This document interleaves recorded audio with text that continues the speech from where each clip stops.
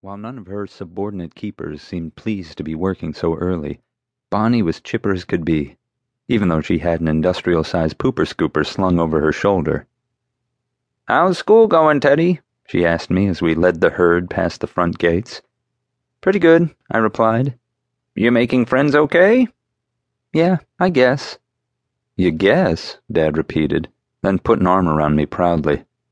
"Ever since Teddy knocked out the school bully, he's the most popular kid there." Despite the freezing temperatures, I could feel my face grow warm with embarrassment. "No, I'm not, Dad." "The head cheerleader came over for a date," Dad told Bonnie. "It wasn't a date," I corrected. "She only wanted to see Fun Jungle behind the scenes." "Sounds like a date to me," Bonnie said, stifling a smile. I tried to change the subject. "If anyone's the most popular kid in my school, it's Summer McCracken." Bonnie nodded knowingly. She would be." Summer McCracken was the daughter of J.J. McCracken, the local billionaire who'd sunk a good deal of his fortune into building Fun Jungle. Summer was only a year older than me, and she was the first friend I'd made in Texas.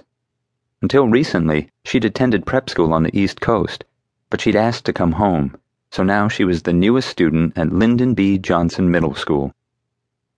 "Is that why she transferred from that fancy-schmancy school?" Bonnie asked. "So she could be the belle of the ball here?" I shrugged. Summer said life was more exciting here. Bonnie laughed. "Here? We're 30 miles from the nearest city." She suddenly turned and yelled, "Kwame, don't eat that!" Kwame, a 3-year-old elephant, sheepishly unwound his trunk from an oleander bush like a kid who'd been caught with his hand in the cookie jar. "Well, there has been some excitement here," Dad pointed out. "A murdered hippo, a stolen koala, an escaped tiger. Those kinds of things don't happen too often at prep school." At that moment, Eleanor Elephant lifted her tail and deposited a large pile of poop on the concourse.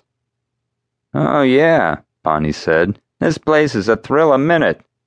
Then she hoisted the pooper-scooper off her shoulder and hurried off to clean up after Eleanor.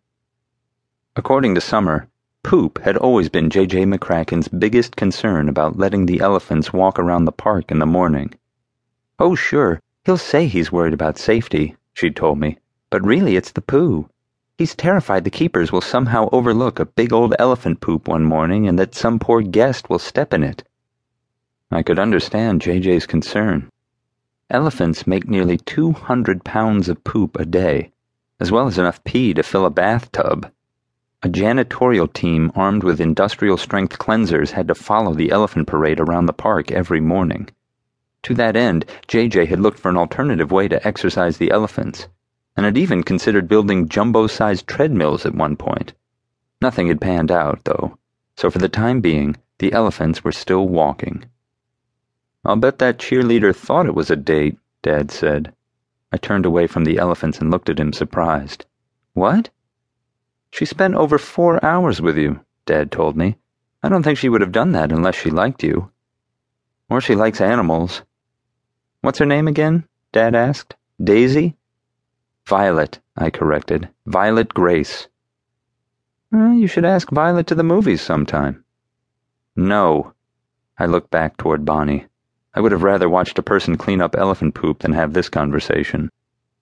Dad wouldn't let it go, though. I got the sense this was a talk he'd been wanting to have for a long time.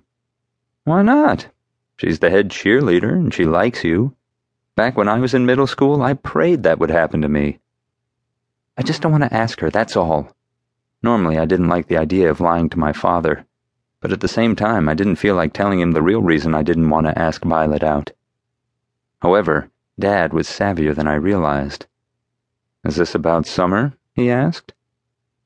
I turned back to him, caught off guard, but before I could answer, or figure out how not to answer, Atmani Okeke came along.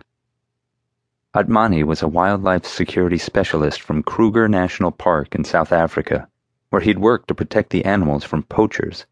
Fun Jungle had been open only 6 months, but already its hippo mascot had been murdered and a popular koala bear had been stolen, so J.J. McCracken had decided his animal security needed to be greatly improved. He'd hired Atmani as a consultant right after New Year's, and Atmani had been working so feverishly since then, he'd barely left the property.